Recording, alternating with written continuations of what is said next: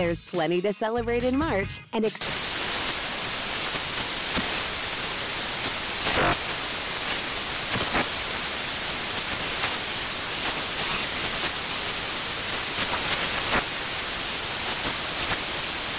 Craft Month with the perfect pizza at home class from Craftsy. And anytime is right to listen to iHeartRadio's iHeartCountry Radio. Discover more shows and movies for free. Infiniti presents a new chapter in luxury, the premiere of the all-new 2025 Infiniti QX80, live March 20th from the Edge at Hudson Yards in New York City, featuring a performance by John Batiste. The all-new 2025 Infiniti QX80 is an SUV designed to help every passenger feel just right. Be the first to see it March 20th at 7 p.m. Eastern, only on iHeartRadio's YouTube channel. Save the date at new-QX80.com. Don't miss it. 2025 QX80 coming this summer.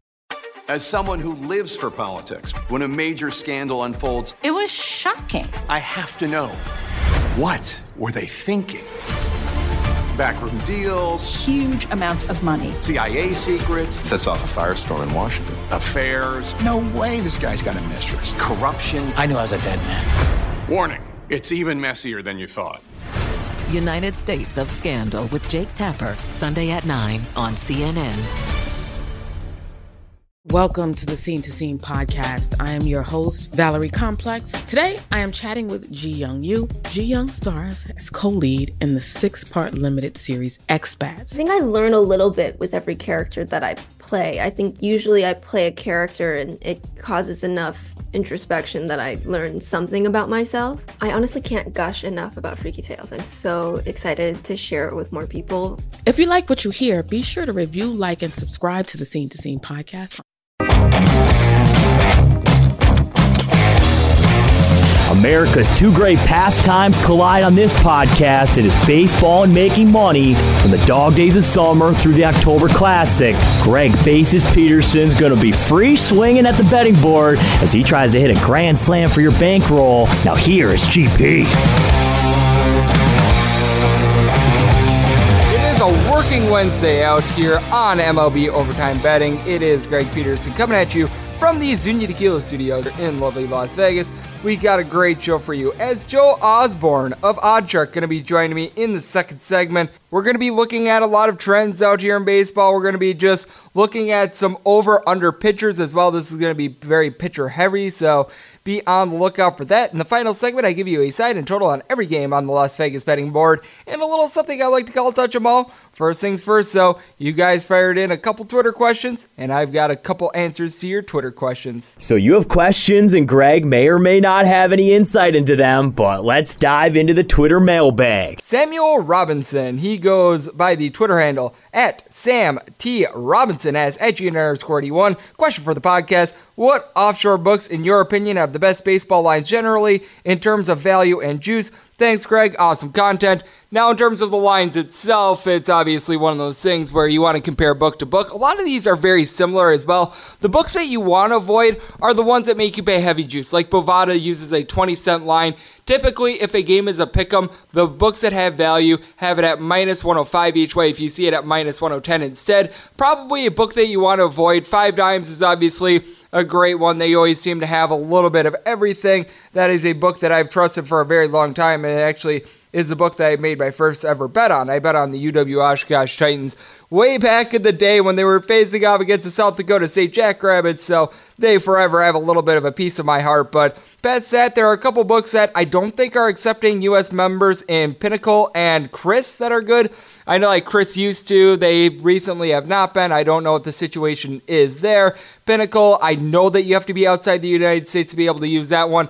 I know this one is also not a U.S. book, but Bet365, for you people that are listening outside the United States, that is a good one. Bet Online is decent. UWager, also a good one. You just want to be looking for these books that they offer minus 105 when the game is pick 'em instead of minus 110. That is always the biggest thing in my opinion because you just don't want to be overpaying on the juice. And then I got this one in from Chad Rogers. You can follow him on Twitter at Chad Rogers, and that is Rogers with a Rogers, no D in there. 2439 @GN_81. How do you determine which side/total the public is going to bet on?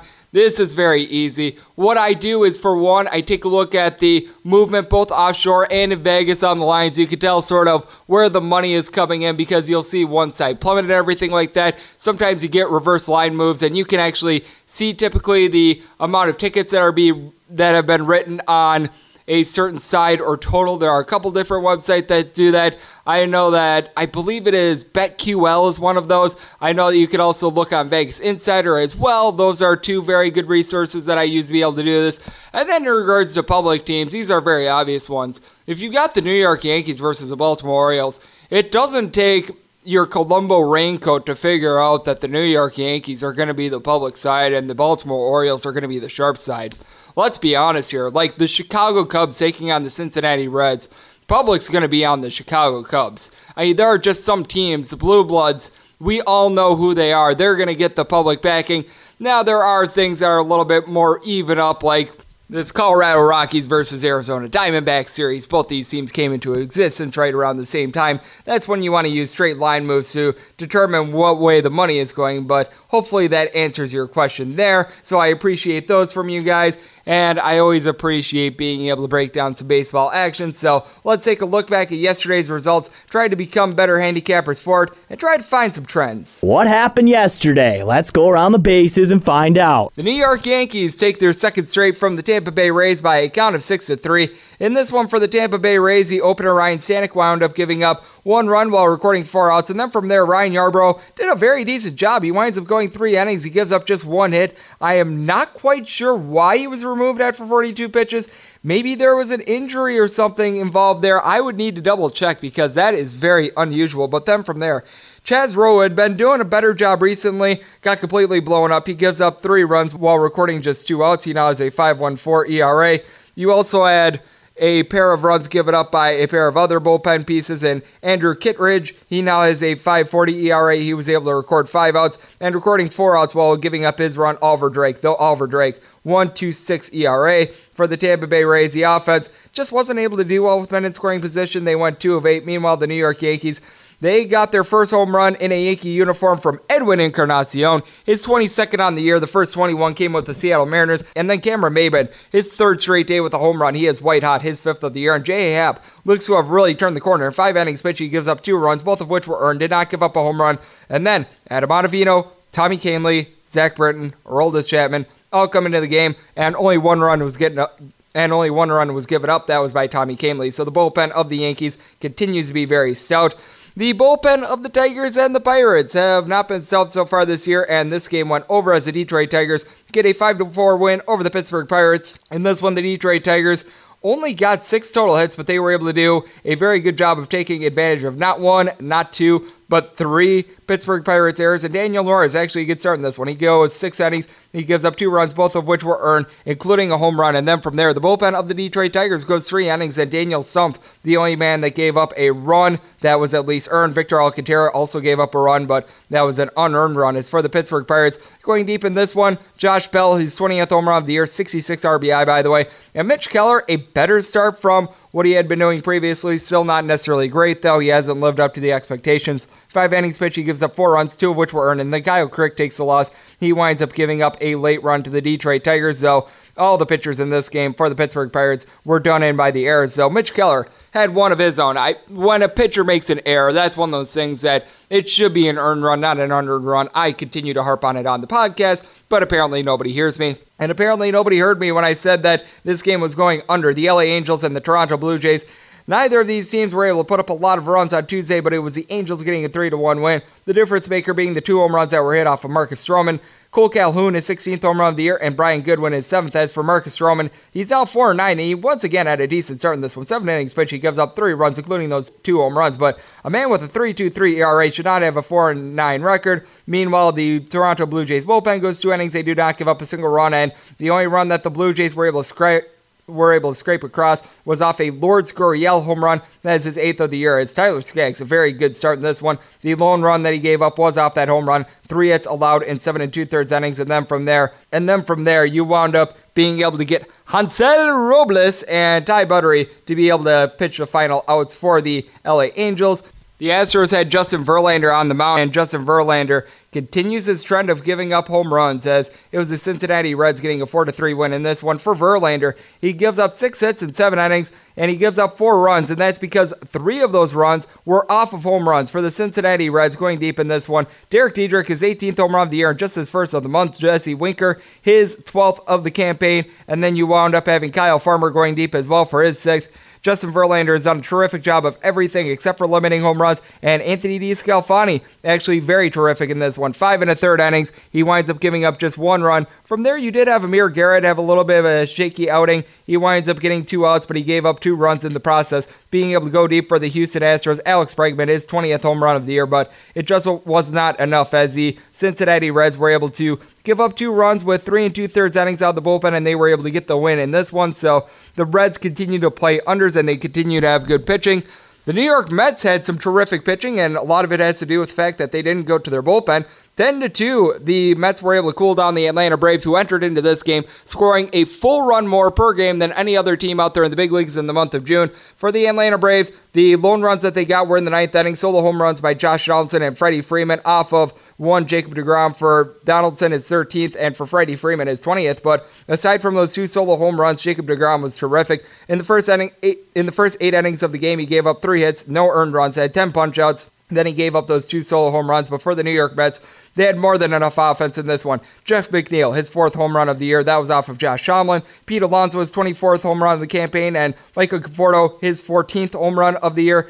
Josh Tomlin wound up giving up that home run to Conforto as well, not his best outing there. He winds up going 2 innings, giving up those 2 solo home runs. And then Julio Teheran, who had not allowed more than 1 earned run in a start since April, got destroyed in this one. 4 innings pitch. He gives up 6 runs, all of which were earned. And Touki Toussaint out of the bullpen gives up 2 runs in 2 innings as well. So obviously, a little bit of a blow-up performance for the Atlanta Braves. The Chicago Cubs want to forget about their performance against the Chicago White Sox, as the Southsiders wind up going into Wrigley Field to get a 3-1 win. The difference was an Eloy Jimenez 2-run home run in the 9th inning off of Pedro Strop, his 12th home run of the year, as Ivan Supernova in this one was actually pretty good. Only 170 pitches, but he goes 5 innings, giving up 1 run. That 1 run was a solo home run to Kyle Schwarber on the campaign. That is his 16th. But then from there, the White Sox bullpen delivers 4 innings, does not give up a single run. This White Sox bullpen continues to be amazing. And for the Chicago Cubs, they continue to have all sorts of issues with their bullpen, as Pedro Strop gives up that 2-run home run.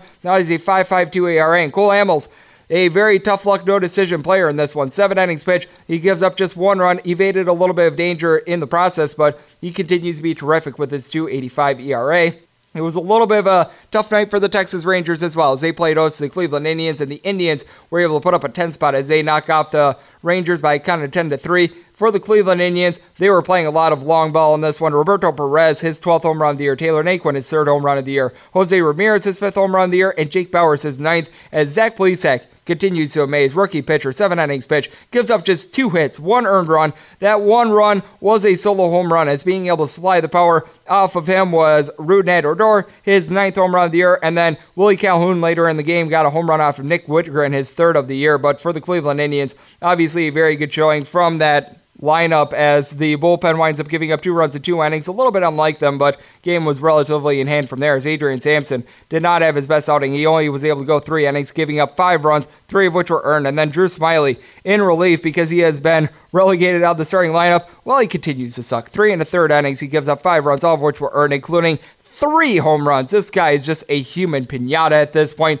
Speaking of human piñatas, how about the Baltimore Orioles, as they lose the Oakland A's by a count of 16-2. Now, the Orioles were able to manage the safety in this one, and that was thanks to a Jonathan Villar home run. That was his 8th home run of the year, but Gabriel Yanoa wound up getting destroyed in this one. He winds up going 5 1/3 innings. He gives up 6 runs, all of which were earned. But Dan Straley was even worse. He records a grand total of 7 outs, but in the process, he gave up 6 runs, including 3 home runs. And you also had Paul Fry, who records 1 out, giving up 4 runs in the process, though only 1 of which was earned, as there were a lot of errors. But for the Oakland A's, Going deep in this one was a variety of guys. Robbie Grossman, his 5th home run of the year. Chris Davis, his 16th home run of the year.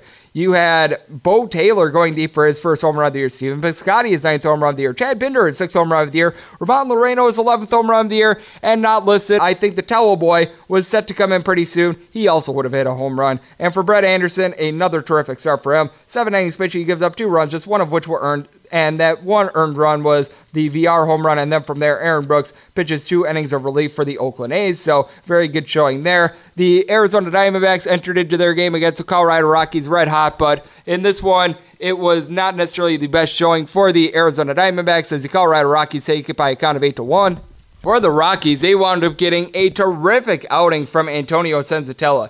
He winds up going 6 2/3 innings. He gives up 1 run. And then from there, the bullpen of Cesar Estevez and Jairo Diaz wind up recording the final 7 outs of the game. As for the Colorado Rockies, their offense continues to be on point, and it was Nolan Arenado getting a home run in the 1st inning off of Merrill Kelly to really set the tone. For Merrill Kelly, he entered into this game having given up just 1 run or fewer in all 3 of his June starts. Not the same in this one. 6 innings pitched, he gives up 6 runs, 5 of which were earned, including that home run. TJ McFarland out of the bullpen gives up 2 runs as well. And for the Arizona Diamondbacks, they just were not able to do anything with men in scoring position. 0 for 7 there, and they leave 10 on base. The St. Louis Cardinals also weren't able to do anything at all with the bat. They wind up losing to the Miami Marlins by a count of 6-0. For the Miami Marlins, Jordan Yamamoto appears to be a trustworthy starter. For the 2nd time in less than 7 days, he goes up against the St. Louis Cardinals and shuts them out. 7 innings pitched, gives up just 2 hits, and then from there, Sergio Romo, who I like to call Submergio Romo, and Tayron Guerrero are able to combine to be able to hold the St. Louis Cardinals at bay, as the Cardinals just 2 total hits in this one, and the Miami Marlins, they had 2 home runs. You had Sterling Castro going yard for his 5th home run of the year, and Brett Anderson, his 8th dinger of the year. As for Jack Flaherty, he wound up getting hit around late in this game. He goes 7 innings, he gives up those 2 runs, 3 total runs for him. He goes 7 innings, giving up those 2 home runs, 3 total runs, and then from there, you had a pair of runs given up by Taylor Webb out there in the bullpen, and then also giving up a run, John Breba for the St. Louis Cardinals. He actually gave up 2, but only 1 of which was earned. And like I said, for the St. Louis Cardinals, 2 hits off the Miami Marlins. That's obviously not a good sign there. Not a good sign for the Milwaukee Brewers, as in their first 2 games of their set against the San Diego Padres, they've got 1 run, and that 1 run came off of a wild pitch late in this game as the Padres take it by a count of 4-1 for the Milwaukee Brewers. Just 4 total hits in this one, and a very big surprise as the San Diego Padres wound up getting an absolutely terrific start from Logan Allen. 7 innings pitched, he gives up 3 hits, no earned runs. The lone run that the Brewers got was off a Trey Wingenter wild pitch, and for the San Diego Padres, they only needed 1 home run in this one. That came off the bat of one of their struggling catchers in Francisco Mejia, his 1st home run of the year. So that was big for the team. They wound up leaving 8 on base. But Kirby Yates, once again, with the save, his 26th of the year. He now has a 1.13 ERA. He has got to be the most trustworthy closer out there in the bullpen. I know Josh Hader is terrific, but Kirby Yates has been nails all year long. The LA Dodgers have been nails all year long with Clayton Kershaw on the mound, and they just completely pummeled the San Francisco Giants by a count of 9-0. In this one, Clayton Kershaw, 7 innings pitched, giving up just 3 hits. He was absolutely terrific. And then Dylan Floro and Joe Kelly were able to go without giving up a run in their inning of relief. As for the LA Dodgers, they were able to set the tone early in this one.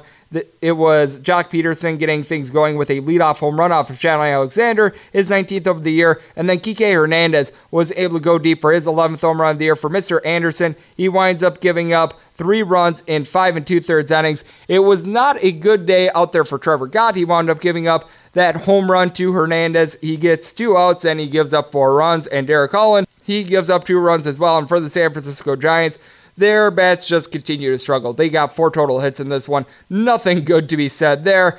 A lot of good to be said for the Red Sox and Minnesota Twins with their arms, as this game is currently still in progress. I have to post this up by midnight, and we're currently in the top of the 16th inning, and the Boston Red Sox and Minnesota Twins are tied at a count of 3-3.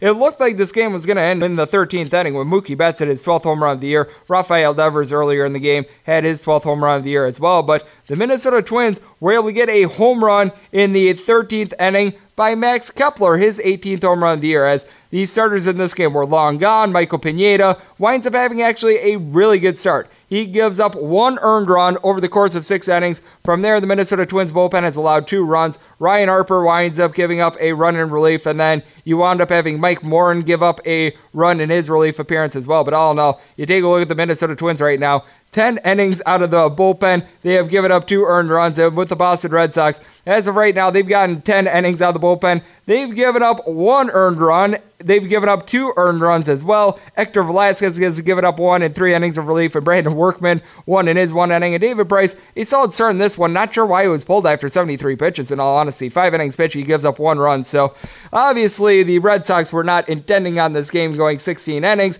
and this game did not go 16 innings, as it was the Kansas City Royals with Homer Bailey on the mound, shutting out the Seattle Mariners by a count of 9-0.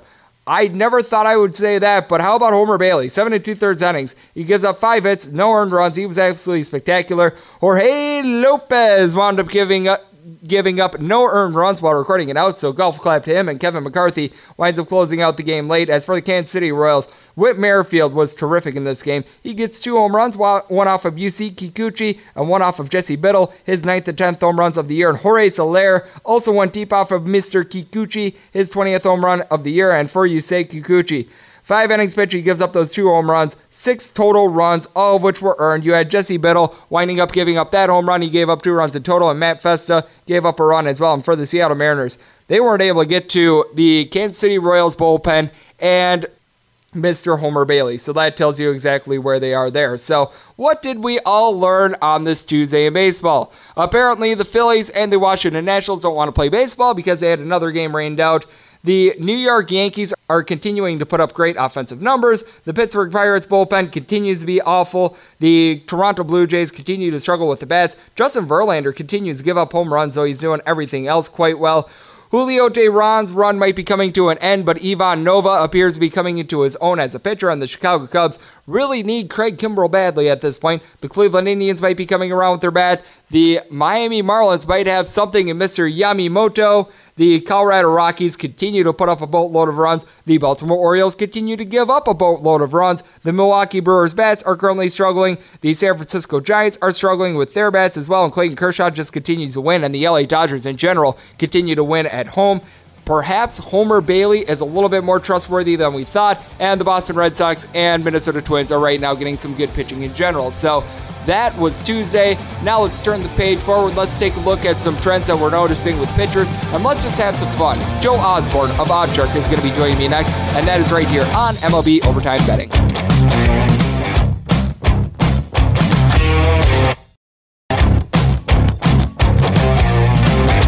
Greg is going to the bullpen as he makes a call to the Azuña hotline. And we're back here on MLB Overtime Betting. Greg Peterson broadcasting from the Azuña Tequila Studios out here in lovely Las Vegas. You know me, I love it whenever I'm able to get one of the guys on from Oddshark. They're doing terrific work, and this man is no exception. Joe Osborne is joining me. You can follow him on Twitter at JTFOZ.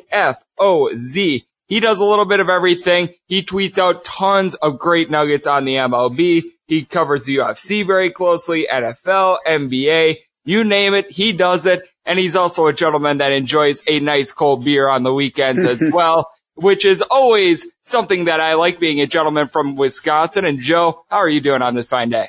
Hey, buddy. I'm great, man. I'm ready to get another winning week going, hopefully. Yeah, it's nice here on the East Coast. It's starting to warm up a little bit. Good baseball weather. It's always good baseball betting weather, though, whether it's hot or cold out. So, yeah.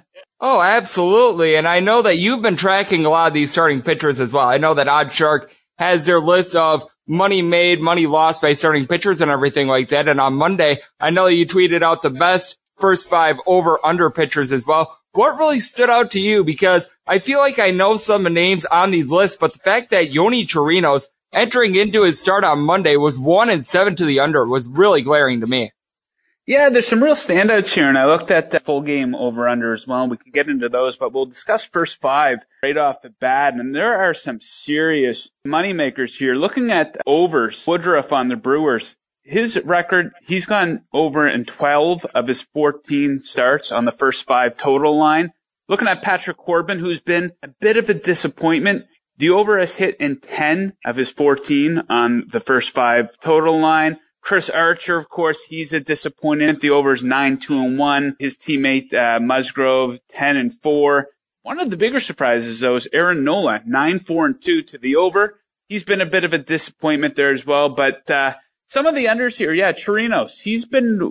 I don't know if I knew who this guy was before the season started, to be completely candid. And he's been one of the bigger surprises. The under going 7-1 in his starts for the first 5. Jose Quintana 11-3. Shane Bieber 9-3-2. Julio Teheran, who's having pretty good bounce back season, I would say. The under is hit 10-3-2.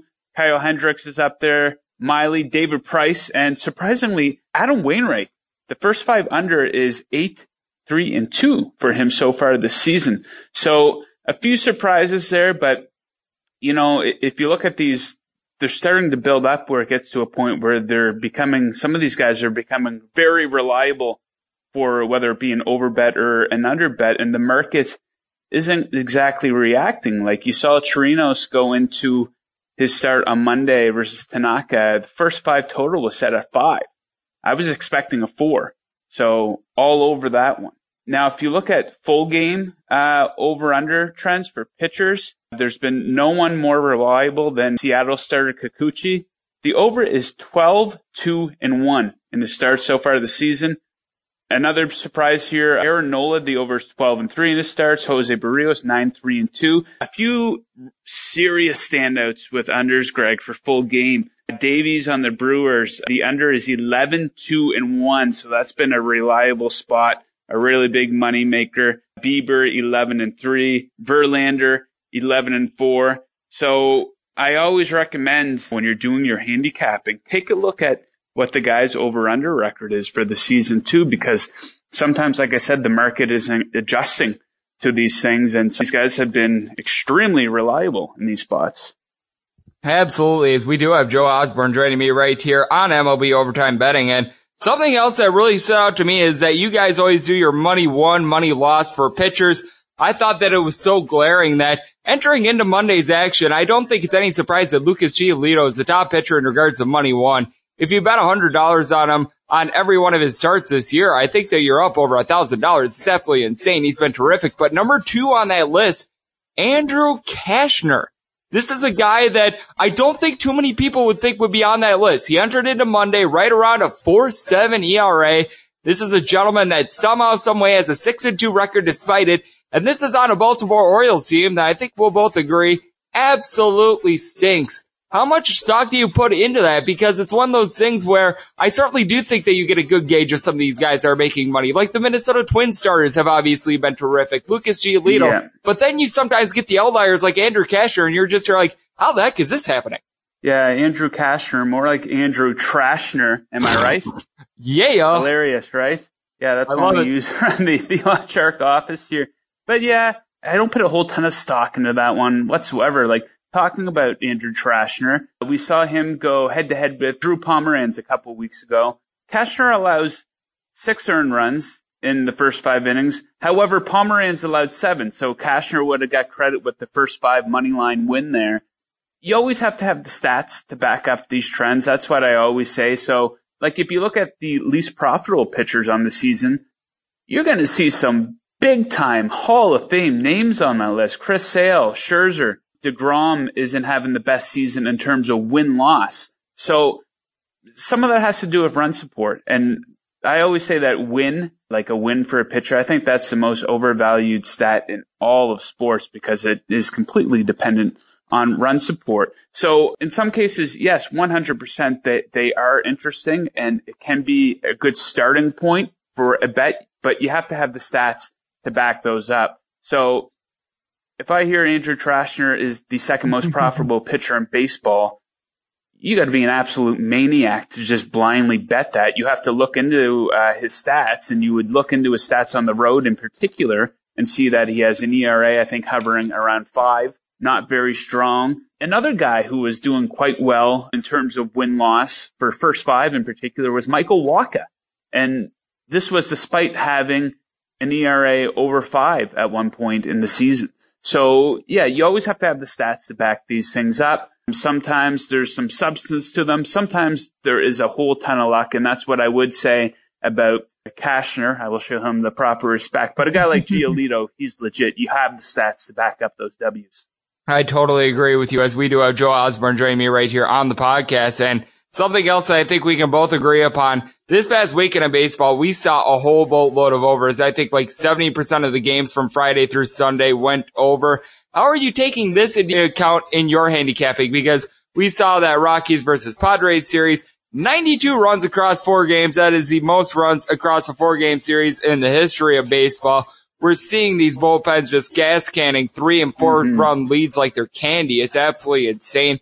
How have you been taking that into account for what you're doing? Because I do feel like there are a couple teams like the Milwaukee Brewers and the Tampa Bay Rays that they actually have a lot more value than other teams in full game, but at the same time, it just makes everything, unless if you have like a Kirby Yates or someone as your closer, a real roll of the dice. Yeah, I mean, you see like there have been a lot of overs, and over the course of the weekend there was a ton, but I'm still looking at every single game individually and every single team individually as well. So for me, it's simple. Like, I know you strictly bet full game, but for myself, if I'm betting on a team like the Mets or a team like the Nationals, I'm going first 5 every single time on a team that has a really bad bullpen, because I can't tell you how many times I've been burned by, sorry, some guy just passed me a note here.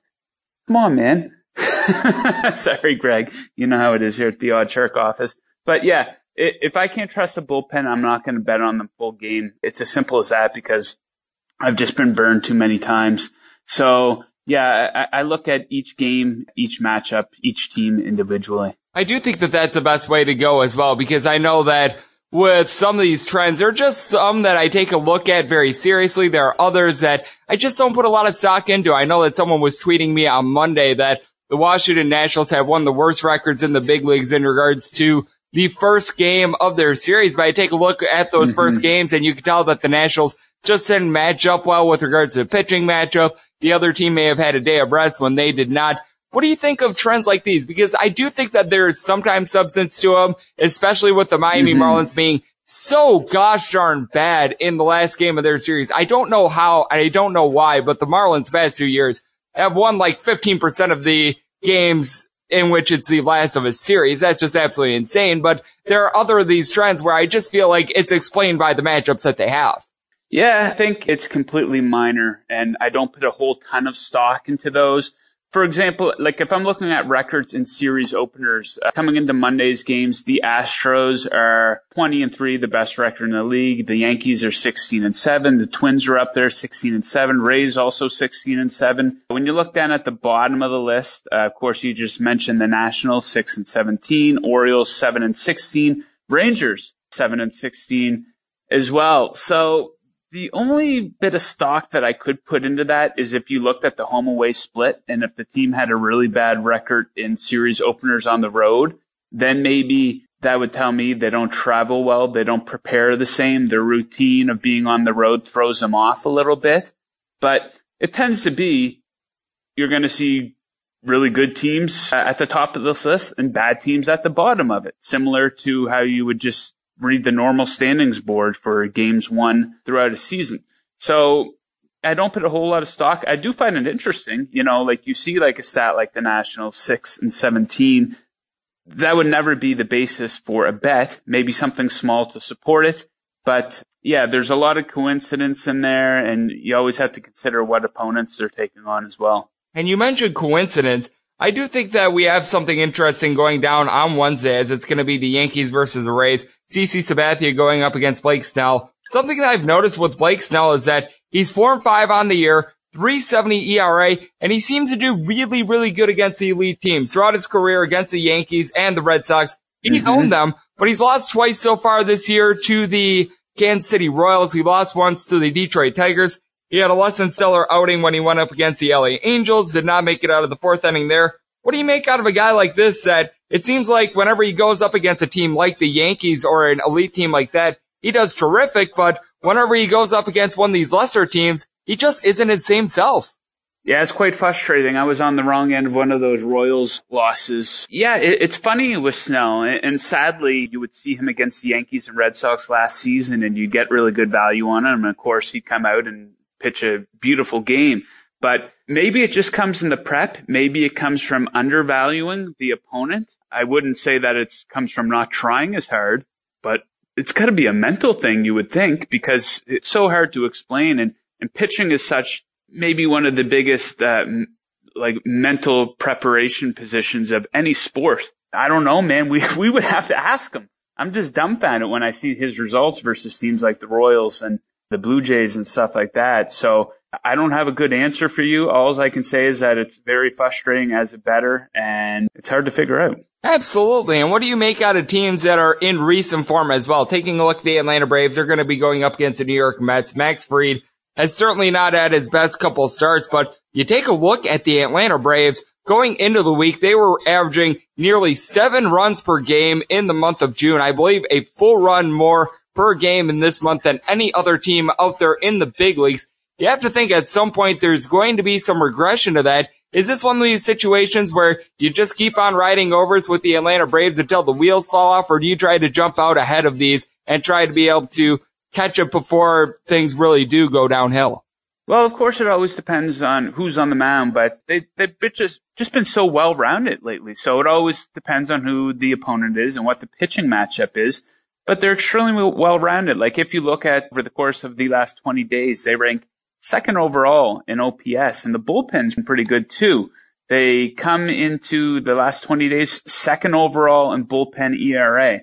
So very well-rounded team. Of course, they'll be joined by Dallas Keuchel very soon. So this might be the time for futures bettors to get on a team like the Braves. They had a bit of a slow start, and maybe you could blame some of that on the youth. Of course, they have a lot of young guys in the starting rotation and a lot of young guys in the field for them as well. I don't know if they will fizzle out. I think you're going to see some teams in the NL East become sellers. The Mets and Nationals don't look like they'll be competing in September, so you might see them throw in the towel.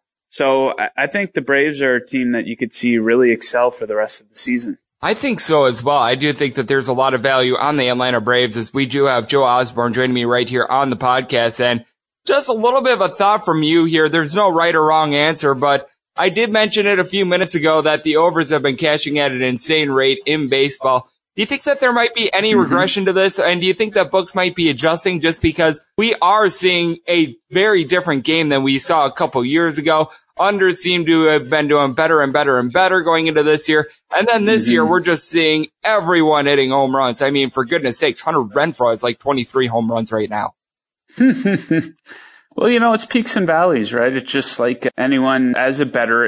If you're betting every day throughout the baseball season like you do, you're a maniac. You bet the side and total on every single game. I am a maniac. And yeah, you're going to have peaks and valleys where you're going to have incredible win streaks, and then you're going to have some real letdowns. And so I think you will see a comeback league-wide where there's going to be a period where there's more unders than usual. And then again, you're going to see another crazy period where you have a ton of overs hitting. If the over trend does not slow down, I would not be surprised to see odds makers throw an extra half run or an extra run on some of these totals to try to get some money back in their pockets before too many people catch on. But yeah, it's peaks and valleys with this stuff, and I think you'll see it come back down to earth. Absolutely. And Joe, I would like to close it up with this. You and so many others at the OddsShark office are doing tremendous work. I know that you are dialed into a little bit of everything with regards to baseball. You do a tremendous job with the NFL. You do great work out there in the UFC. You do a great job in the NBA. I'm sure if you were a popcorn vendor, you'd be the best popcorn vendor out there in the world as well. Let the good people know where they can find a little bit more of your work out there on social media, video work, and just a little bit of something else as well, because I know you do a bit of everything. Yeah, absolutely. The number one thing that people can do, I recommend checking out our show. It's called Guys and Bets. It's on every day at 12 Eastern, 9 in the West on YouTube, and we have the replay that you can watch if you can't catch it live. We give our best 6 bets of the day. It's going to be pretty much baseball focused for the next couple months here anyways until we get football going, but we do add some UFC and some golf and other stuff in, but I'm primarily, I guess you would say, the main baseball guy here. So we do our best bets and we get you in and out in 15 minutes or less. So I'd recommend checking that out. I share the link on my Twitter account every single day. Find me on Twitter at JTFOZ. And if you're looking for the best baseball betting tools on the internet, you can find them at oddshark.com. Absolutely. A big thanks to Joe Osborne of joining me. A big thanks to Joe Osborne of Oddshark for joining me right here on MLB Overtime Betting. All those guys over there at Oddshark doing terrific work. And coming up next, I do give you a side and total on every game on the Las Vegas betting board in a little something I like to call Touch 'em All. Hey, I'm Steve Heitner, the guy who uttered the famous phrase, "That's gold." And that's the inspiration of my new podcast, That's Gold with Steve Heitner. We talk sports, sports betting, movies, comedy, food, drink, Vegas, music, movies, and more. 5 days a week. Did I say movies twice? Look, guys love it, whether they're hip or worried about breaking a hip. Find us on Apple and Google Podcasts, as well as Spotify and Stitcher. That's Gold with me, Steve Heitner. Welcome back to MLB Overtime. Greg is throwing a gem, so yeah, he better not blow it. And many thanks to Joe Osborne of Oddshark for joining me in the last segment. Some terrific trends there as we are back here in the Azuñia Tequila Studios for MLB Overtime Betting.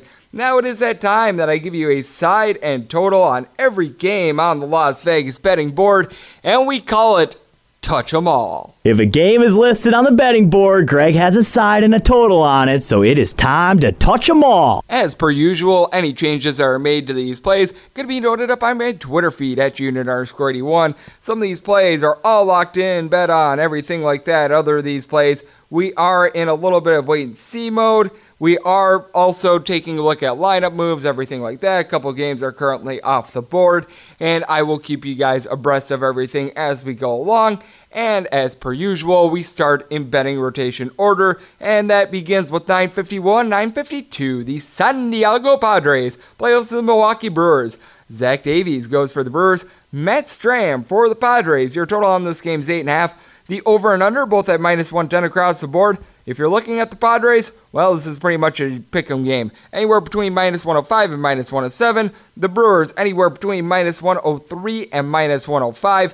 Zach Davies got a little bit roughed up in his last start against the San Francisco Giants, but all in all, he's done a solid job for this team this year. He's got a 7-1 record, has been making you a lot of money if you've been betting on him. 2.60 ERA. 79 and 2/3 innings. He's given up 9 home runs, 22 walks, 1.26 whip. And Matt Strahm, very similar whip at a 1.27, but he's lent himself to a little bit more hard contact. In 63 and 2/3 innings, he has allowed 13 home runs. He has been getting a little bit dinged up and is in his first start off the injured list in Colorado. Nonetheless, it certainly did not go well as he wound up giving up 6 runs in 3 1/3 innings.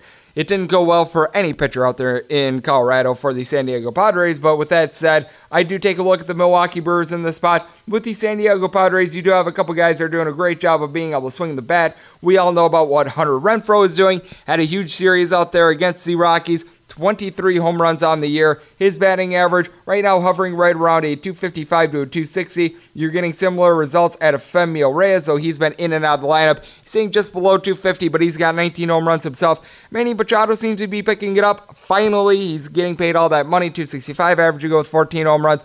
Eric Hosmer doing a good job of getting on base with a 286, and getting back Fernando Tatis Jr. is huge. He's got 8 home runs to go with a 331 average. Now, there are a couple guys that you're not getting a lot out of. Josh Naylor and Will Myers out there in the outfield, both hitting at 227. The catcher spot in general has been bad for the Padres. They're all hitting below 200. And then Greg Garcia hitting a 261 as well. But then you take a look at the Milwaukee Brewers. Christian Yelich is just a man possessed. 26 home runs, 342 average, 57 RBI. Yasmani Grandal and Mike Moustakas both hitting right around a 280. For Moustakas, 21 home runs. Yasmani Grandal, 15. Ryan Braun is hitting just below 270 himself. Lorenzo Cain and Hernan Perez are both hitting a 250. Now, you have to note that Jesus Aguilar, Manny Pena, and Travis Shaw all hitting a 205 or worse. But that is where someone like an Orlando Arcia comes in. He's hitting a 240. And then Ben Gamble, whenever he plays the outfield, hitting more around a 250 as well. And then you take a look at what you're getting out of the bullpen of both these teams. You do have 2 of the more reliable closers out there in the big leagues in Josh Hader and Kirby Yates. But you do have some somewhat untrustworthy middle relievers for the Brewers, guys like Alex Claudio not getting the job done, and you can't trust in someone like a Matt Whistler for the San Diego Padres, but I do think that both these guys give a solid start, but I do give the edge here to Zach Davies, which is why I'm going to be riding with the Brewers and the under. Currently, I noticed that the Brewers opened up the favorite offshore. They are getting bet down, so I'm in wait-and-see mode there, but have already locked in this total under. 953, 954 on the betting rotation. It's going to be paired up with 981, 982 on the betting rotation. It is the Philadelphia Phillies, and they are going to be on the road playing against the Washington Nationals in a double dip. Currently, on both these games, we are seeing no listed pitchers. When I go to ESPN, it looks like Game 1, the doubleheader, is going to involve Zach Eflin versus Eric Fetty. And then when I take a look at Game 2, Nick Pivetta going up against Mad Max Scherzer. So obviously you want to be able to keep everything in line and everything like that. You want to make sure that everything is all straight, because it actually looks like Game 2 is going to be game 953, 954, and the early game, Game 1 of the double dip, is going to be 981, 982. So that is a little bit frustrating, but taking a look at it, if you've got Nick Pivetta versus Matt Scherzer, you just have to back the Washington Nationals in the spot, unless if you're getting some harebrained price where the Philadelphia Phillies are getting plus $2. And I will say this about Nick Pivetta. He's done a little bit of a better job recently. He certainly should not have a 4-1 record. This is a man with a 5 ERA. He has allowed 10 home runs in 45 innings. That is 2 home runs per 9 innings. But you take a look at his most recent starts,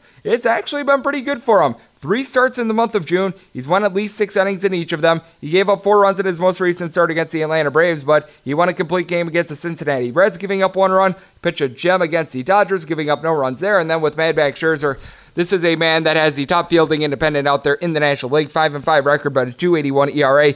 136 punch-outs in 99 and a third innings. He's given up just 8 home runs, so I like what I'm seeing there. Meanwhile, in Game 1 of this one, this is exactly the matchup that I was breaking down actually on Tuesday's version of MLB Overtime Betting. Eric Fetty, a gentleman that has done a fairly decent job for the Washington Nationals. 3.68 ERA, 1-1 record, 36 2/3 innings. He's given up 5 home runs, but the big problem with him is he's only been able to go 6 innings at maximum in his starts.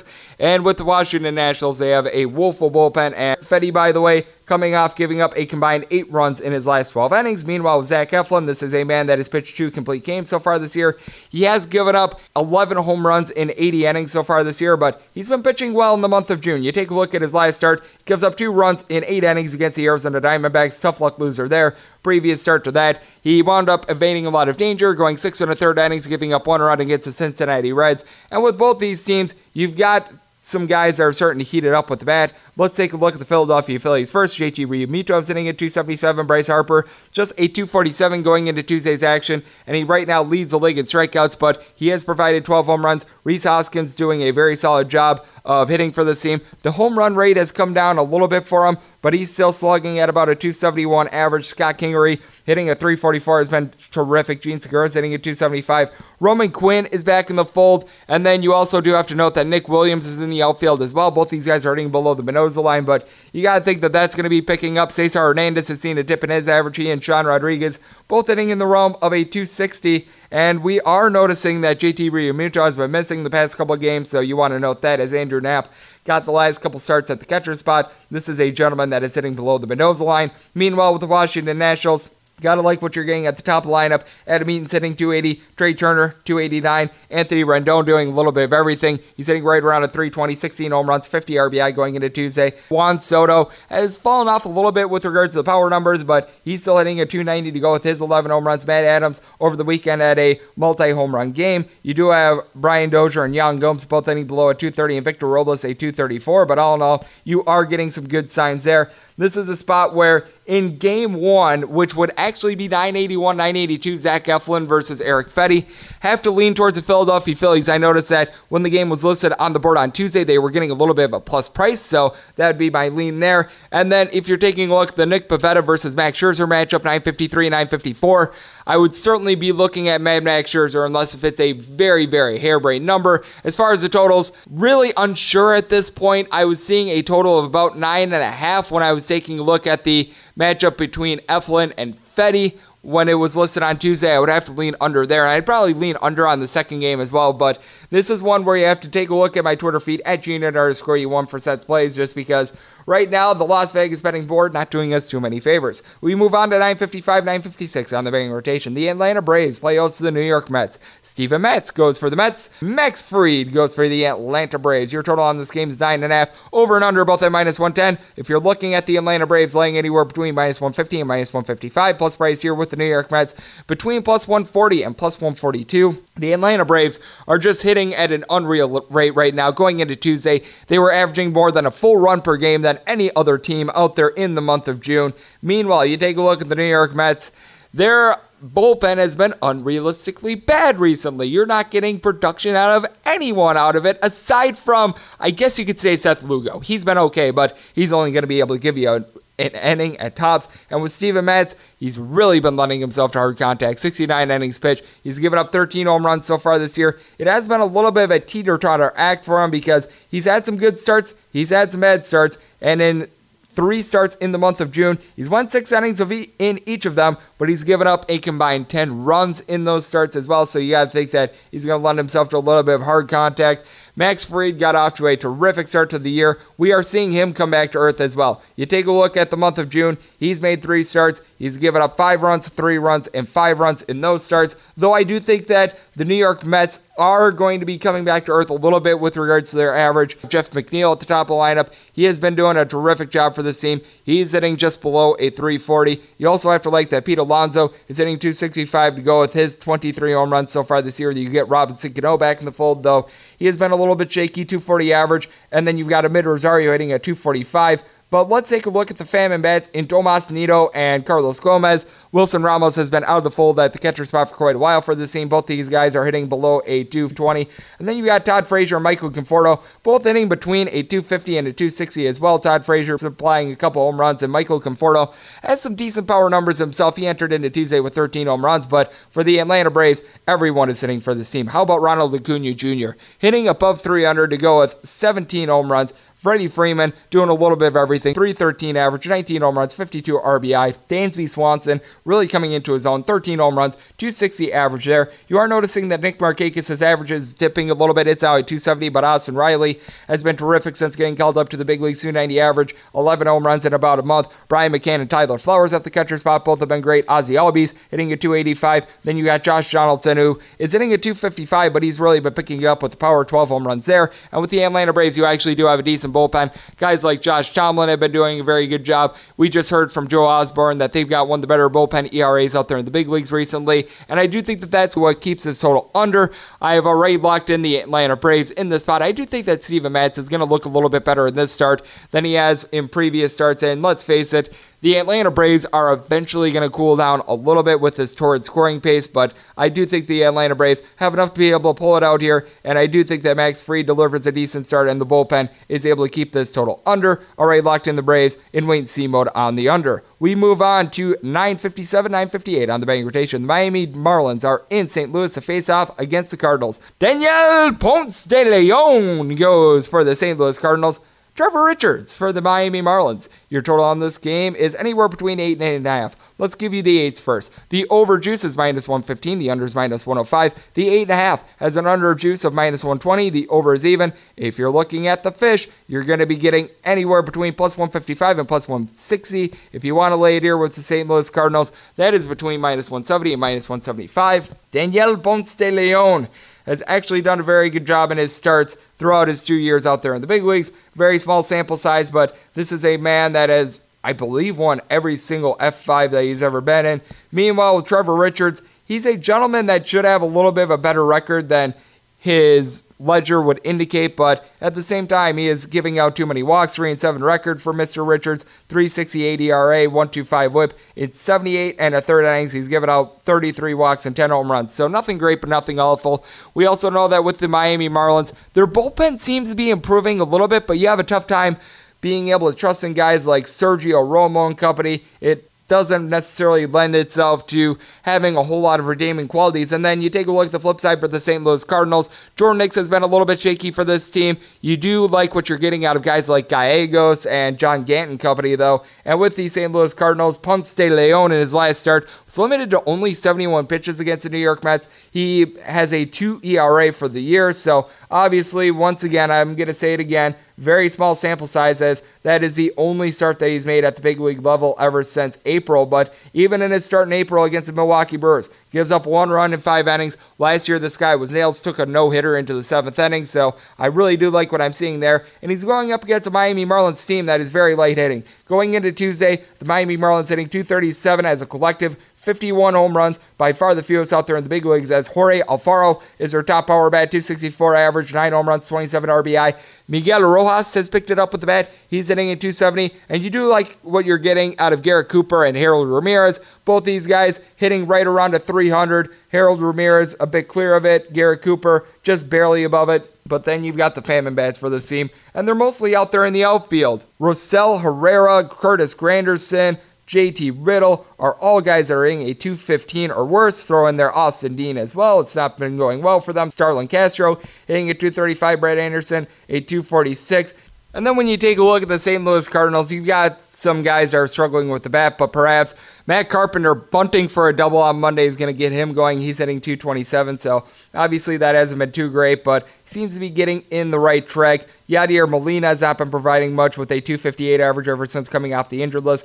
Colton Wong and Dexter Fowler hitting both between a .240 and a .245. Paul Goldschmidt seen a little bit of a dip in his average. He's hitting now a .258, and you've got Marcell Ozuna, who's hitting a .263, but I will say that with Goldschmidt, he has provided 13 home runs, and Marcell Ozuna has been a very good power bat as well. He's got 18 dingers. Paul DeJong hitting a .280. He's got a double-digit amount of home runs as well, but you've got a bunch of guys that have been very ordinary with the bat. I do think, though, that they're going to be able to get to Trevor Richards in this spot, because with Trevor Richards, he just lends himself to a lot of walks, which means that this bloop and a blast team with the St. Louis Cardinals could be able to get to him and could be able to tag him for a bunch of runs. We saw in his last start against the Pirates, he gave up 5 runs in 5 innings, and that's just a no-go here. I do think that Ponce de Leon going to give up a couple runs here, but I do think that the St. Louis Cardinals are going to be able to win this game and win this game convincingly. So looking at the St. Louis Cardinals on the run line and the over, currently in Wayne C mode to try to see if I can get minus 110 juice on that over 8. And with the Cardinals run line, I'm seeing at plus 115. Would like to be able to maximize the value if at all possible. We move on to 959, 960 on the betting rotation. The Arizona Diamondbacks are playing host to the Colorado Rockies. Zach Greinke goes for the D-backs. John Gray for the Colorado Rockies. Your total on this game is 8.5. Over has juice of minus 115. The under is minus 105. If you're looking at the Arizona Diamondbacks, laying anywhere between minus 127 and minus 132. Plus price here with the Rockies, anywhere between plus 117 and plus 122. John Gray recently pitched some relief in that game on Sunday against the San Diego Padres, where he walked Matt Strahm with the bases loaded. That's not necessarily a redeeming quality, and he's going up against an Arizona Diamondbacks crew that going into Tuesday had won 8 of their last 11, and Zach Greinke has been nothing short of amazing for this team. In 95 innings pitched, he's given up 11 home runs, but you look at his most recent 91 innings, he's only given up 7 home runs, 2.65 ERA, whip below 1, 8-2 record. In his last 2 starts, he's went a combined 13 and a third innings, giving up no runs, so he is in rarefied form. Meanwhile, John Gray, 4.38 ERA. He's lending himself to some hard contact. 84 and a third innings. He's given up 13 home runs. And with the Arizona Diamondbacks going into Tuesday, they were averaging 2 home runs per game in the month of June. So he's certainly lending himself to hard contact, and they're certainly hitting it, as Eduardo Escobar and Ketel Marte, a combined 37 home runs going into Tuesday. Eduardo Escobar hitting a .292. Ketel Marte, .286. Christian Walker had some struggles out there in the month of May, but he seems to be back online. He's got right around a .250-ish average. He's been able to supply some power with 12 home runs. Adam Jones, 13 home runs, .280 average there. David Peralta's hitting just below .290. Gerard Dyson, 15 stolen bases to go with a .260 average. You've got Chad Kelly, Nick Abad, both hitting between a .270 and a .275 as well. And then you take a look at the flip side for the Colorado Rockies. They certainly were putting up runs against the San Diego Padres, but you got to feel like that's going to come back to earth a little bit. You've got Charlie Blackmon, David Dahl, both hitting at .336, and in the case of Blackmon, 16 home runs. Trevor Story has a .292 average, goes 17 home runs. Nolan Arenado, also 17 home runs, 57 RBI, .321 average. Daniel Murphy and Ian Desmond have really picked up their averages. They're hitting both between a 274 and a 280. Ryan McMahon is hitting a 263. Tony Walters hitting above 300. And Chris Iannetta, whenever he's at the catcher spot, has been doing a solid job as well.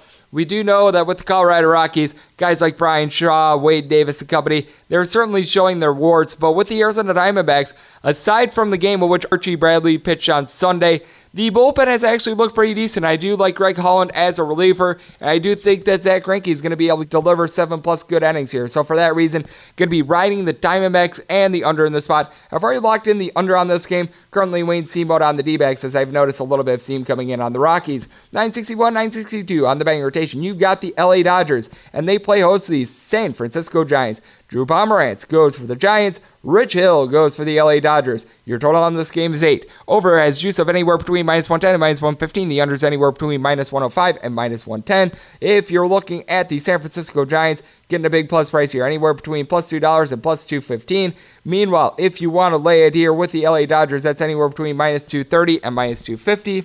Rich Hill has done a pretty decent job of being able to hold down the fort. His one big bugaboo is the fact that he lends himself to hard contact. Meanwhile, I just don't know what to make out of the two quality starts that we've seen out of Drew Pomerantz recently. This is a man that in the month of May had an ERA of a 19.16. That was a year that Woodrow Wilson was in office. For the year, he's got a 6.43 ERA, but he wound up being able to pull off a win when he faced off against the LA Dodgers about 2 weeks ago, and then he followed that up with going 5 innings and not giving up a run against the Milwaukee Brewers. I think that's a little bit of an anomaly because in 49 innings so far this year, he's got 25 walks to go with 11 home runs. Rich Hill lending himself, like I said, to hard contact as well. 10 home runs given up in 52 innings, but a 2.60 ERA, a 1.13 whip, 4-1 record, doing a good job of getting punch-outs as well. 59 and 52 innings. And with the LA Dodgers, you've got one of the better lineups out there in the big leagues, and you've got a team that's been very dominant at home. Going into Tuesday, the LA Dodgers 28-9 at home. That is pretty gosh darn impressive. And you know what else is pretty gosh darn impressive? What Cody Bellinger has done so far this year. Entering into Tuesday, 355 average, 23 home runs, 58 RBI. Max Muncy has hit right around 7 home runs the last 10 days. 17 home runs, 285 average there. Jock Peterson hitting just at 234, but he's got 18 home runs. Alex Verdugo and Josh Scherner both hitting between a 293 and a 305. Matt Beattie is hitting a 270. You do have a couple struggling bats as well. Kike Hernandez, Chris Taylor, Austin Barnes, all hitting below a 220, but all in all, a pretty lethal lineup, which cannot be said for the San Francisco Giants, as right now their best hitters are Brandon Belt and Pablo Sandoval. Both these men have 9 home runs. Meanwhile, Pablo Sandoval, he's hitting right around a 280-ish. Brandon Belt just a 244. And the only man in the starting lineup that had a batting average above a 256 yesterday was Buster Posey, hitting a 258, but he's been in and out of the lineup. You are not getting much out of Tyler Austin. He's hitting a 218. Kevin Pillar, a 225. Evan Longoria, a 236. Steven Dugar, a 237. Brandon Crawford, a 209. And none of these guys are hitting home runs right now. So it's not lending itself to too many redeeming qualities.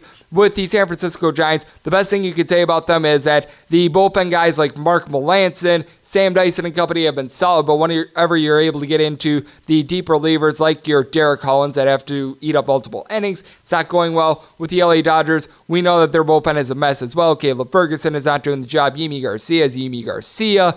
Julio Arias has been all over the place as well, and this is a spot where I do think that both the bullpens are going to be able to give up some runs, but I think the Dodgers absolutely clobber Drew Pomerantz after he was able to hold them down in the last start. I think they're going to be angry, so currently seeing a Dodgers run line anywhere between -110 and -115. Would like to lay a little bit less juice there, and currently in Wayne C mode on this over. Would like to be able to get it at more even juice, but we're going to be able to take both of those when the time comes. 963, 964 on the betting rotation. The Tampa Bay Rays are on the road facing off against the New York Yankees. CC Sabathia goes for the Yankees. Blake Snell for the Rays. Your total on this game is 9. The under is juiced between -115 and -120. The over is anywhere between -105 and even. If you're looking at the Rays laying -123 across the board, plus price on the New York Yankees is +113.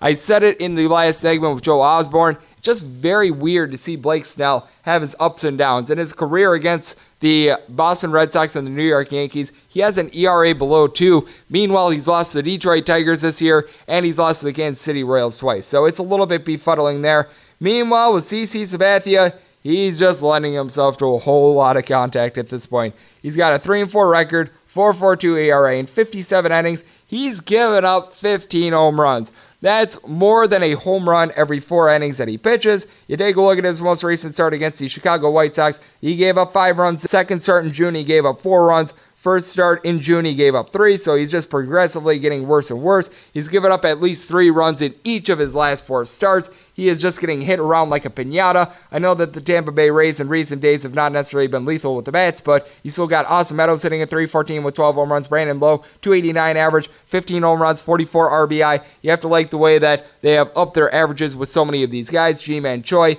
is hitting right around a .280. Avicio Garcia, double-digit amount of home runs for him. He's hitting just below a .300. You've got Tommy Pham at .295. He's got 10 home runs. Kevin Kiermaier and Guillermo Heredia in the outfield, both hitting around a .250. Willie Adames at .245. You're not getting much out of Mike Zunino and Joey Wendell, but all in all, this has been a pretty decent lineup. Meanwhile, with the New York Yankees, we all know that they're able to mash. Gary Sanchez and Luke Voit, both hitting between a .260 and a .265 for Gary Sanchez, 20 home runs so far this year, and for Luke Voit, 17. DJ LeMahieu at the top lineup is hitting above a .300. Didi Gregorius is coming off the injured list, hitting more around a .333. Gleyber Torres has been doing a nice job of being able to get on base, .280 average to go with 15 home runs. At the bottom of the lineup, Cameron Maybin's hitting right around a .300, and then Edwin Encarnacion adds just a new level to this team, sitting right around a .240 and was leading the American League in home runs with 21 before he got traded to the Yankees. Giancarlo Stanton returned to the lineup yesterday. Obviously, a small sample size for him so far this year, but obviously that's going to help. And then you've got Aaron Hicks, who's been struggling ever since coming off the injured list, .215 average there. But I do think that this is a spot where the Tampa Bay Rays are going to be able to win this game. I love the way that Blake Snell always pitches well against very good competition. And I do think that this total is going to go over. With the New York Yankees, you've got a lot of firepower, especially with Giancarlo Stanton now back in the lineup. And with CC Sabathia, he has been giving up home runs left, right, and sideways. And Blake Snell himself has been giving up a few more home runs than typical. As right now, you take a look at Blake Snell for the year. His ERA is hovering right around 3.7. He in 75 and a third innings pitch. He has given up 9 home runs, 24 walks, 101 punch-outs, which is nice, but I do think that the Yankees are going to be able to score a couple runs here. So looking at the Rays on the run line and the over, Rays run line price is currently plus 130. I think the books are starting to catch up to the run line trend of the Tampa Bay Rays, so I'm in wait-and-see mode there. And I'm also in wait-and-see mode on the over because I'm seeing some 8.5s offshore, but we're going to be playing both of those. We move on to 965, 966 on the betting rotation. The Oakland A's play host to the Baltimore Orioles. Josh Rogers gets the start for the Baltimore Orioles. Chris Bassett has me hook, line, and sinker on this game, and he goes for the Oakland A's. Your total is 9.5. The under has juice of minus 120. The over is even. If you're looking at the Baltimore Orioles, there's no price possible that will give me any sort of hope whatsoever for them, but if you really want to take it, it's between plus 220 and plus 230. Meanwhile, if you want to lay it with the A's, that is anywhere between minus 260 and minus 280. I will first of all point this out. Seems like there is a possibility that there might be an opener coming in for Josh Rogers. So a couple hours before the game, check your ticket. Make sure that there's not an opener going. Make sure that you have the correct pitcher. With that said, this is all about the Oakland A's run line and the over. You take a look at Josh Rogers. He had a relief appearance last week against the Boston Red Sox. He went 4 1/3 innings and he gave up 2 runs. Apparently that's good enough for him to get a start. But at AAA Norfolk this year, he's had 11 starts, so not necessarily a small sample size in those 11 starts. 8.51 ERA. This is a man that's giving up at the AAA level. These are not big league bats. These are AAA guys. 2.9 home runs per 9 innings. The only good thing I can say about him is that he's giving up 1.6 walks per 9 innings. So good for him. He's not walking guys. He's giving up 14.1 hits per 9 innings. His whip is a 1.745. How do you trust this guy? The fact that he's getting a start is a disgrace to baseball and a disgrace to the Baltimore Orioles organization that has seen such greats as Jim Palmer and Carl Ripken.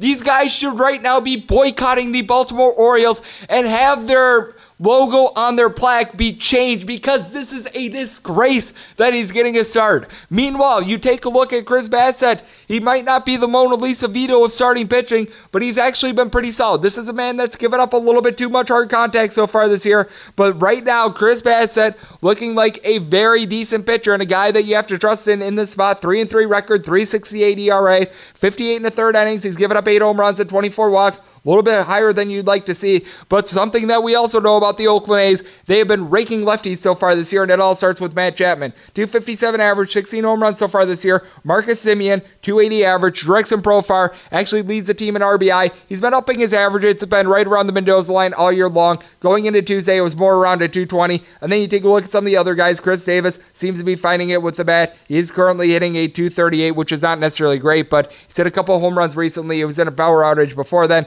Ruben Loreno's hitting at 255. He's got 10 home runs. Robbie Grossman at 245. Stephen Piscotty at 246. And then Jeff Fegley hitting at 262. He seems to be coming back to earth. And Matt Olson only hit at 229, but he's getting a home run every 13 or so at bats. And with the Baltimore Orioles, you also have some decent bats.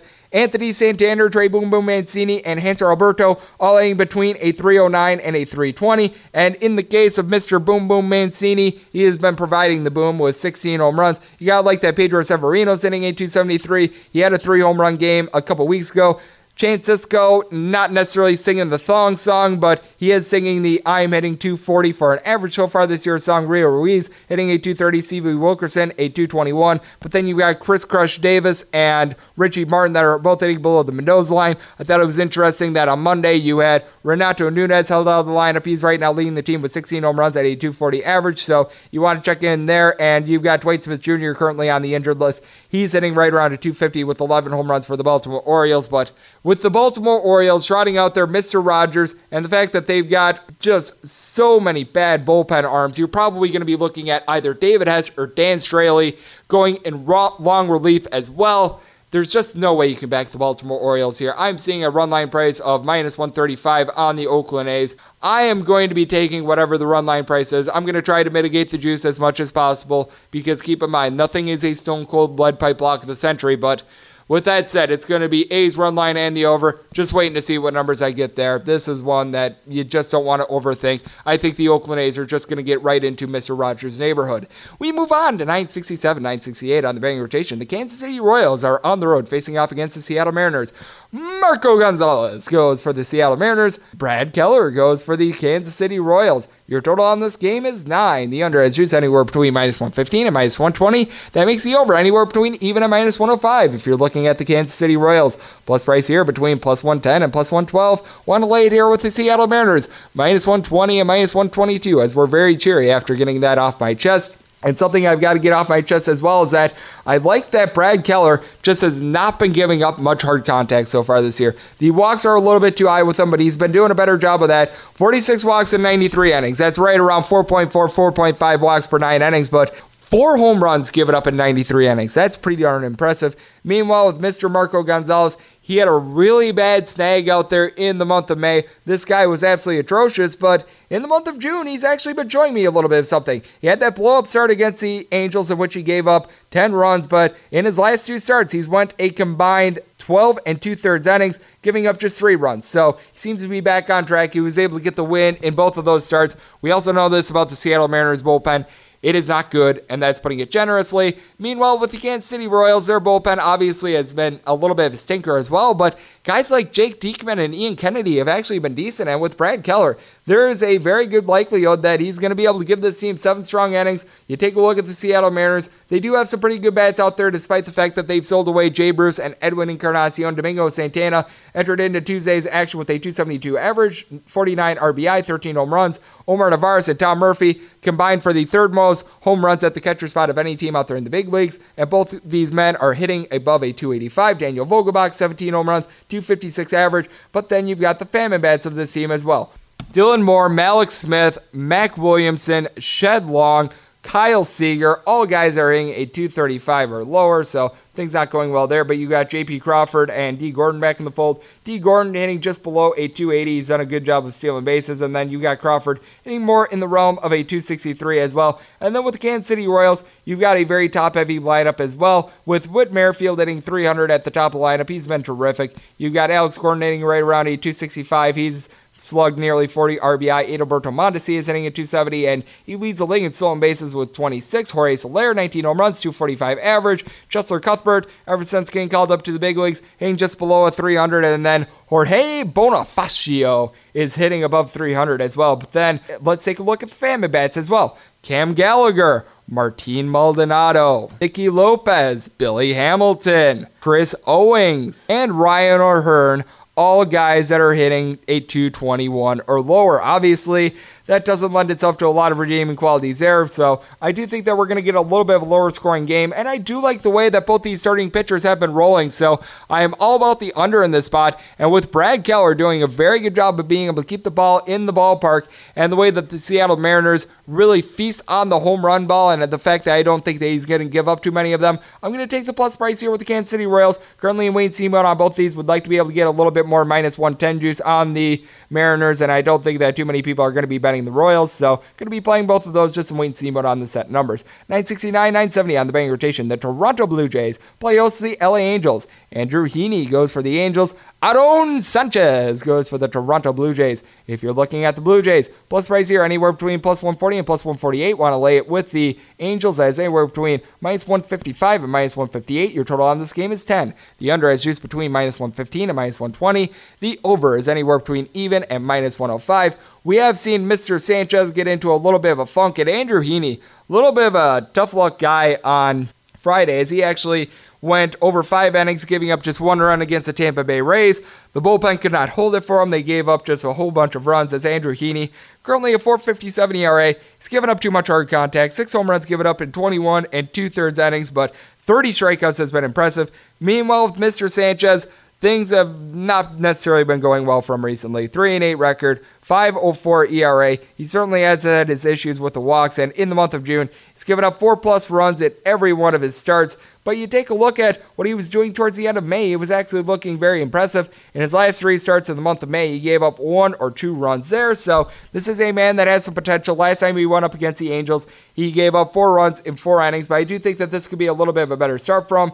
The 43 walks in 75 innings, obviously an issue, but you got to feel like the Toronto Blue Jays at some point are going to be able to turn the corner, and this is a team that does have a little bit of power on it, despite the fact that, well, their team batting average is hovering right around at 220. I believe that it is now the lowest out there in the league, but you're noticing that Kevin Biggio has been picking it up with the bat. Right around a 230 average. He had a multi-home run game against the Angels on Monday, so that's a good sign. Lourdes Gurriel has been terrific since coming off the injured list. He's hitting 275. Vlad Guerrero Jr. seems to be coming into his own. He's hitting just below 260. He's got 7 home runs.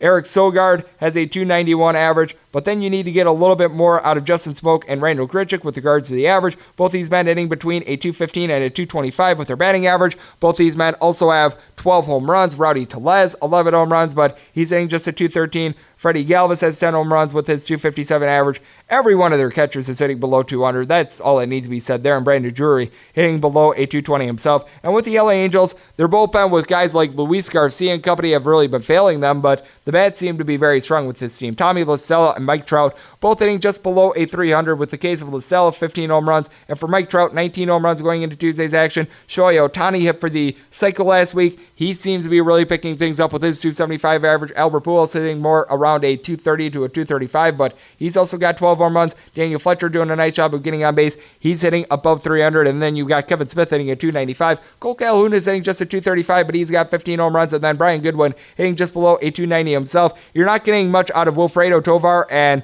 Luis Rengifo, both these gentlemen hitting below a 230, but all in all, you've got some decent bats out there with the Angels, but I do think that this is the start where things turn around for Mr. Sanchez. I do think that the Blue Jays are going to be able to hit a couple solo home runs off of Andrew Heaney, and I think they're going to be able to get a win in a little bit of a lower scoring game. So for that reason, going to be riding with the Toronto Blue Jays in this spot, and we're going to be taking this total under. I'm feeling good about both these numbers, so I've already locked in both of them, so we are all good to go there. We move on to a game that is currently off the board, 971, 972 on the betting rotation. It is the Cleveland Indians, and they are on the road facing off against the Texas Rangers. Adam Plutko goes for the Cleveland Indians. Joe Palumbo goes for the Texas Rangers. This game is currently off the board because the Texas Rangers were unsure of who they were going to have as their starting pitcher until the afternoon yesterday, so for that reason, we currently have no numbers. This is a very interesting situation. If you see this total open up at 11 or lower, I'm probably going to be able to take it over. With Adam Plutko, this is a man that is all over the place. 3-1 record, 4.63 ERA. you don't know whether you're going to get good Adam Plutko or bad Adam Plutko. In 2 starts in the month of June, he's given up 2 runs, went 6 innings in each of them. Start before that, 5 1/3 innings against the Tampa Bay Rays, got just destroyed, 7 runs. And I will say that Mr. Palumbo out there at the AA level for Frisco was not too bad. 3.19 ERA. He made 10 starts for him. He wound up striking out 11.6 batters per 9 innings, gave up 0.8 home runs per 9 innings, so did a good job of limiting the hard contact. In his first start against the Oakland A's, he actually got the win in that one. It wasn't necessarily a result of his absolutely sterling pitching. He gave up 4 runs in 4 innings, including a home run to the Oakland A's. But with that said, he still was able to get the win. And I am noticing the Texas Rangers bullpen has been doing a much better job recently. Jose Leclerc has not necessarily been great for this team, but you do have guys like Martin and company that are doing a decent job. Jeffrey Springs, not necessarily great. And with the Cleveland Indians, we all know that their bullpen is very good, but with the Cleveland Indians, they also have some bats that have went a little bit famine for this team. Carlos Santana has been terrific for this team, hitting just under a 290, 14 home runs, and then Francisco Lindor, 303 average, 12 home runs ever since coming off the injured list. That has been terrific. Orlando Mercado at the top of the lineup has been doing a great job of being able to get on base. And Taylor Naquin, decent himself. He's hitting just below a 280, Naquin is, and then with Orlando Mercado, he entered into Tuesday's action hitting above a 300, but just take a look at this list right here. Jason Kipnis, Jose Ramirez, both hitting below a 215. Jake Bauers is hitting below a 230. He did hit for the cycle a couple days ago, but that was a result of the Detroit Tigers just having poor pitching. Roberto Perez hitting a 240 for this team. I will say that he's picking it up with the power. This is a man that has 11 home runs so far this year, but the Texas Rangers have a much better lineup. Willie Calhoun has come off the injured list. He's hitting just below 400. Obviously, that's not going to be able to last. You do have a couple guys that are leaving something to be desired. Renan Odor, Ronald Guzman, Jeff Mathis, all hitting below a 215, and in the case of Odor and Mathis, both below 180, but then you've got Danny Santana, Elvis Andrus, both hitting above a 300. Hunter Pence has been held out of the lineup the past couple days, but he's hitting nearly a 290 to go with 14 home runs. Sin-Chu Chu hitting a 285 himself. He's been able to supply the boom with 12 home runs. Noah Mazar is hitting a 265. Logan Forsythe has seen a dip in his average, but he's been doing a solid job as well. And the Texas Rangers are just finding a way to be able to win games even without Joey Gallo, so it proves just how well-rounded this team is in general, and it looks like Hunter Pence is on the 10-day injured list, so obviously don't expect him in this game. But with that said, I do think that the Texas Rangers, if you're getting a good plus price here, might have some value on it. Like I said, total of 11 or lower, probably going to take it over. If you're seeing like an 11.5, a 12, something like that, probably going to be taking it under. This is all in wait-and-see mode, though. So check back in the morning on my Twitter feed at @GNR81 for set plays there, as we might see lineup changes and everything like that. 973, 974 on the betting rotation. The Minnesota Twins play host to the Boston Red Sox. Eduardo Rodriguez goes for the Boston Red Sox. Kyle Gibson goes for the Minnesota Twins. Your total on this game is 9.5. The over is just minus 115. The under is minus 105. If you're looking at the Twins, anywhere between minus 115 and minus 119. The Boston Red Sox, plus price here between plus 105 and plus 109. Kyle Gibson has been doing a very good job with the Minnesota Twins. He is one of the most profitable pitchers out there in the big leagues. His peripheral numbers are neither great nor terrible. He's given up 11 home runs in 75 innings, 17 walks, 3.70 ERA, 1.17 WHIP. Meanwhile, with Mr. Rodriguez, he actually has a fielding independent that's nearly a full run lower than his ERA. ERA currently a 4.67, but this is a gentleman that's coming off a very good start against the Baltimore Orioles, gave up 1 run in 7 innings. He's been a little bit hit or miss so far this year. He'll give up either 1 run or he'll give up 4+. You just don't know what Eduardo Rodriguez you're going to be able to expect. But with the Minnesota Twins, you could expect a whole lot of runs. In the first 71 games of the year, 137 dingers. They're currently on pace for the new MLB record. And you just take a look up and down the lineup. You've got a little bit of everything with this team. Jorge Polanco, 10 home runs. He's hitting just below a 340. Max Kepler had that 3 home run game a while back against the Cleveland Indians. He has been able to do a good job at just a little bit of everything. He can hit leadoff. He can be able to hit a little bit lower, 265 average. He's got 17 home runs. Eddie Rosario, 258 average, 19 home runs. Nelson Cruz and Mitch Garver are now off the injured list. Garver hitting above 300. He's got a double-digit amount of home runs. Nelson Cruz, 281 average. He's got 13 home runs. CJ Cron is hitting a 275, and Marwin Gonzalez more around a 260. And in the case of Cron, 15 home runs. Miguel Sano is averaging a home run every 12 or so at bats. Jake Cave recently came up from AAA as well. He might be able to give this team a shot in the arm. And then you've got Jonathan Scope and Byron Buxton Anderson hitting right around a 260. And for the Boston Red Sox, Mookie Betts has been struggling a little bit. He's hitting at 265. Andrew Benintendi at 269. You do have Rafael Devers, Xander Bogaerts, and JD Martinez, all three hitting right around a 300. In the case of JD Martinez, he's got 16 home runs. Rafael Devers has 10, and then Xander Bogaerts has 14. Brock Holt is hitting at 290 since coming off the injured list. You do have a couple guys that are struggling. Jackie Bradley Jr., Eduardo Nunez, both guys are hitting below a 220, and Sandy Leon right in that neighborhood as well. But then you got Christian Vasquez hitting a 290. And I will say that in the case of the Boston Red Sox, guys like Brandon Workman, Marcus Walden and company have been good out there in the bullpen. With the Minnesota Twins, it's been a little bit hit or miss so far this year, but they seem to have some very good bullpen arms themselves, with Taylor Rogers being able to close out games. I do think that this is a game in which the Minnesota Twins are going to be able to get to Mr. Rodriguez, and I do think that Kyle Gibson is going to be able to provide a pretty good start as well. So for that reason, going to be riding the total under, and I'm going to be taking the Minnesota Twins.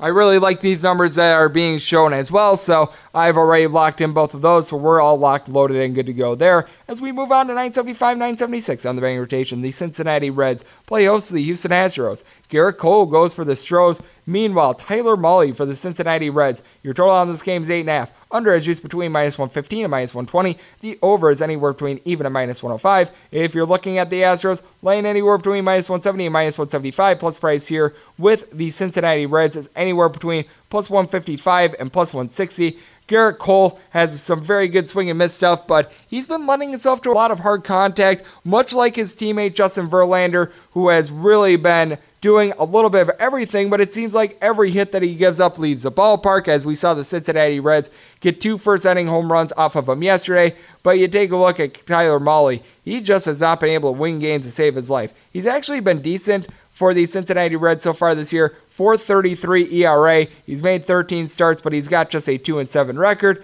This is a gentleman that lends himself to a little bit of hard contact as well, giving up 1.5 home runs per 9 innings. He does limit the walks, though, with 2.2 per 9 innings as well, but the team is just 3-10 so far in his starts. Meanwhile, with Garrett Cole, he seems to be getting back online. He has been getting out of a couple of Houdini acts early, and then he just seems to settle down from there. And with Garrett Cole, he's averaging over 12 strikeouts per 9 innings, so he's got some terrific swing and miss stuff. I mentioned the hard contact. He's giving up 1.5 home runs per 9 innings, with giving up 15 so far this year, but the 140 punch-outs obviously great, 3.67 ERA. And with both the Astros and the Cincinnati Reds, you've got 2 of the top 6 bullpens in regards to ERA, so both those are very trustworthy. And we all know with the Astros, they're currently without George Springer, Carlos Correa, and Jose Altuve, but you still have Alex Bregman out there in the lineup. He has been doing a terrific job. He is hitting right around a 264 to go with his 19 home runs. Michael Brantley, 10 home runs himself. He's hitting above 300. Jordan Alvarez, ever since getting called up to the big leagues, is averaging like a home run every 2 games. He's hitting above 300. Yuri Gurriel is hitting a 260. Robinson Chirinos 2 weeks ago had a stretch where he had 4 home runs in 4 games. But then you got Tyler White, Tony Kemp, both hitting below a 230. Jake Marisnick is only hitting a 240 himself. And then with the Cincinnati Reds, you've got a feast or famine team. Dan Diedrich finally hit his first home run in the month of June yesterday. He now has 18 on the year. He's hitting right around a 235 for this team. Eugenio Suarez has done a nice job for this squad as well. He's hitting just below a 255 to go along with his 15 home runs. Joey Votto's hitting now a 255, and Jesse Winker has actually gotten very hot for this team. He's been upping his average from what was about a 230 to now in the neighborhood of a 245. He's got 12 home runs so far this year. Nick Senzel's hitting at 265. You've got Yasiel Puig upping his average to a 230, but then you've got Jose Peraza, Tucker Barnhart, Kyle Farmer, all hitting a 225 or lower for this team, so batting average clearly not there with the Cincinnati Reds, and I do think that Tyler Mahle is going to be able to give a decent but not great start. I think the Houston Astros are going to be able to get right around 4 runs, and I think it's going to be more than enough for Garrett Cole and that tremendous bullpen to be able to hold down the fort. So looking at the Astros on the run line and the under in this spot, I'm currently in wait-and-see mode on the under, trying to see if I can get -110 juice, and with the Astros run line, currently -105, so like to be able to get even juice or even a little bit better there. As we move on to 977, 978 on the betting rotation, it is the Pittsburgh Pirates, and they're going to be playing host to the Detroit Tigers. Trevor Williams makes his first start off the injured list for the Pittsburgh Pirates. Matthew Boyd goes for the Detroit Tigers. Your total on this game is 8. The over has juice of -115. The under is -105. If you're looking at the Pirates, could be laying anywhere between minus 115 and minus 118, so a lot of booty there. Meanwhile, with the Tigers, anywhere between plus 105 and plus 108 is the price there.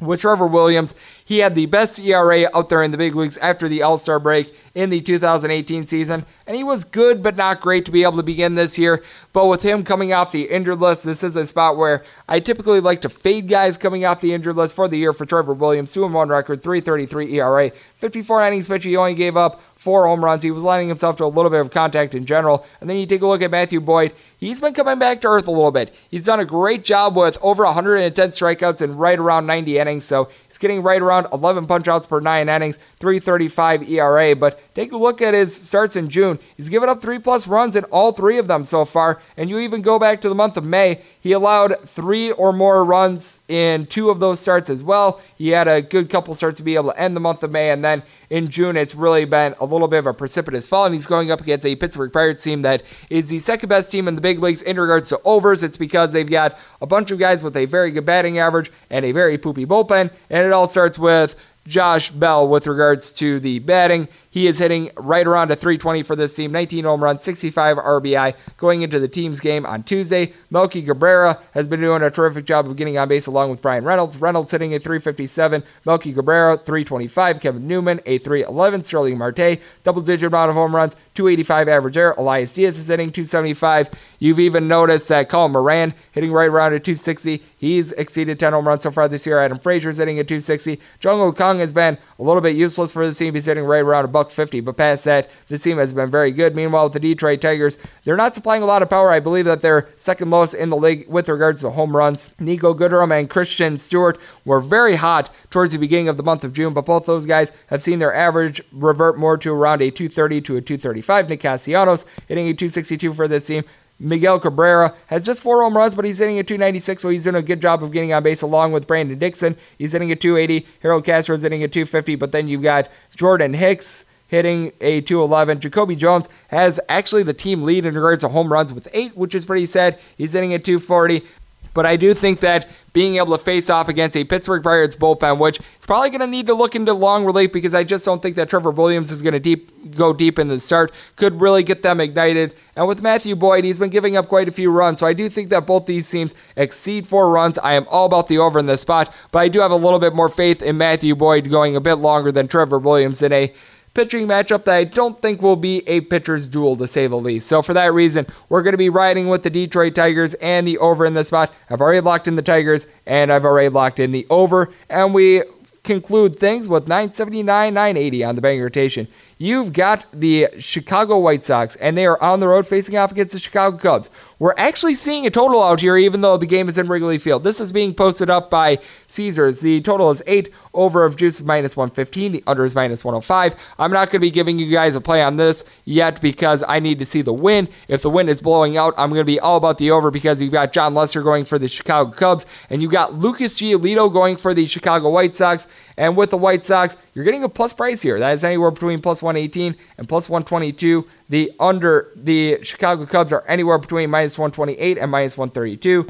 This is a spot, like I said, with the wind. I'm not going to give you a total there if it's blowing out. Certainly going to be looking at the over. And it's because John Lester is a man that lends himself to a lot of hard contact. You take a look at John Lester. He had a very good start to the year, but also take a look at the other side for the Chicago White Sox. Lucas Giolito has been good all year. He's given up 2 home runs in his last 8 starts, 10-1 record, 2.22 ERA, whip of a .95. He's given up just 5 home runs this year in 81 innings, 95 strikeouts. He has been nothing short of amazing. Meanwhile, John Lester has given up 12 home runs in 70 1/3 innings. You take a look at his most recent starts ever since the month of May. He's got a very sky-high ERA above 5, 4.08 ERA for the entire year. Whenever the wind is blowing in, he seems to be an effective pitcher, but when it's blowing out, not so much. And with the Chicago White Sox, you do have a couple guys that are doing a very good job of being able to hit for this team.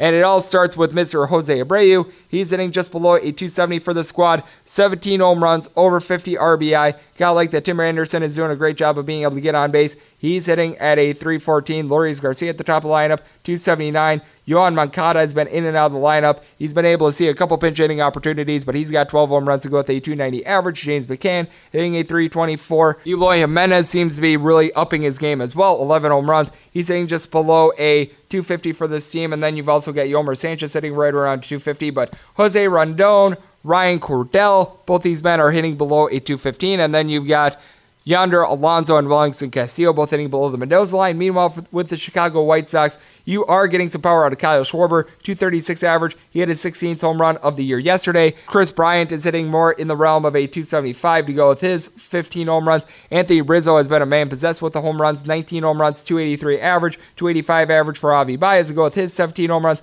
Victor Caratini, whenever he's in for Wilson Contreras, with Contreras hitting right around a 285 to a 290 with 13 home runs, has been solid. Victor Caratini, not so much a power, but he's hitting above 300. Carlos Gonzalez has not been doing much for this team, along with Daniel Descalso. Both of these guys are hitting below a 215. And then you've got Jason Hayward, who's been a little bit up and down with the average. He's hitting a 250 right now, but you have to like that David Bodie, who's been in and out of the lineup recently, sitting at 280. You're not getting much out of Addison Russell. And with the Chicago Cubs, we know that the bullpen's a little bit shaky. Very hard to trust in guys like Brad Brock and company. And with the Chicago White Sox, I keep saying it, guys like Aaron Bummer and company have been doing a very good job for them. So I am going to be all about the Chicago White Sox in this spot. If the wind is blowing out, I'm going to be looking at a reverse run line. If the wind is blowing in, probably going to be looking at a more conventional money line play. But as always, check back in the morning on my Twitter feed at @GN_81 for set plays there.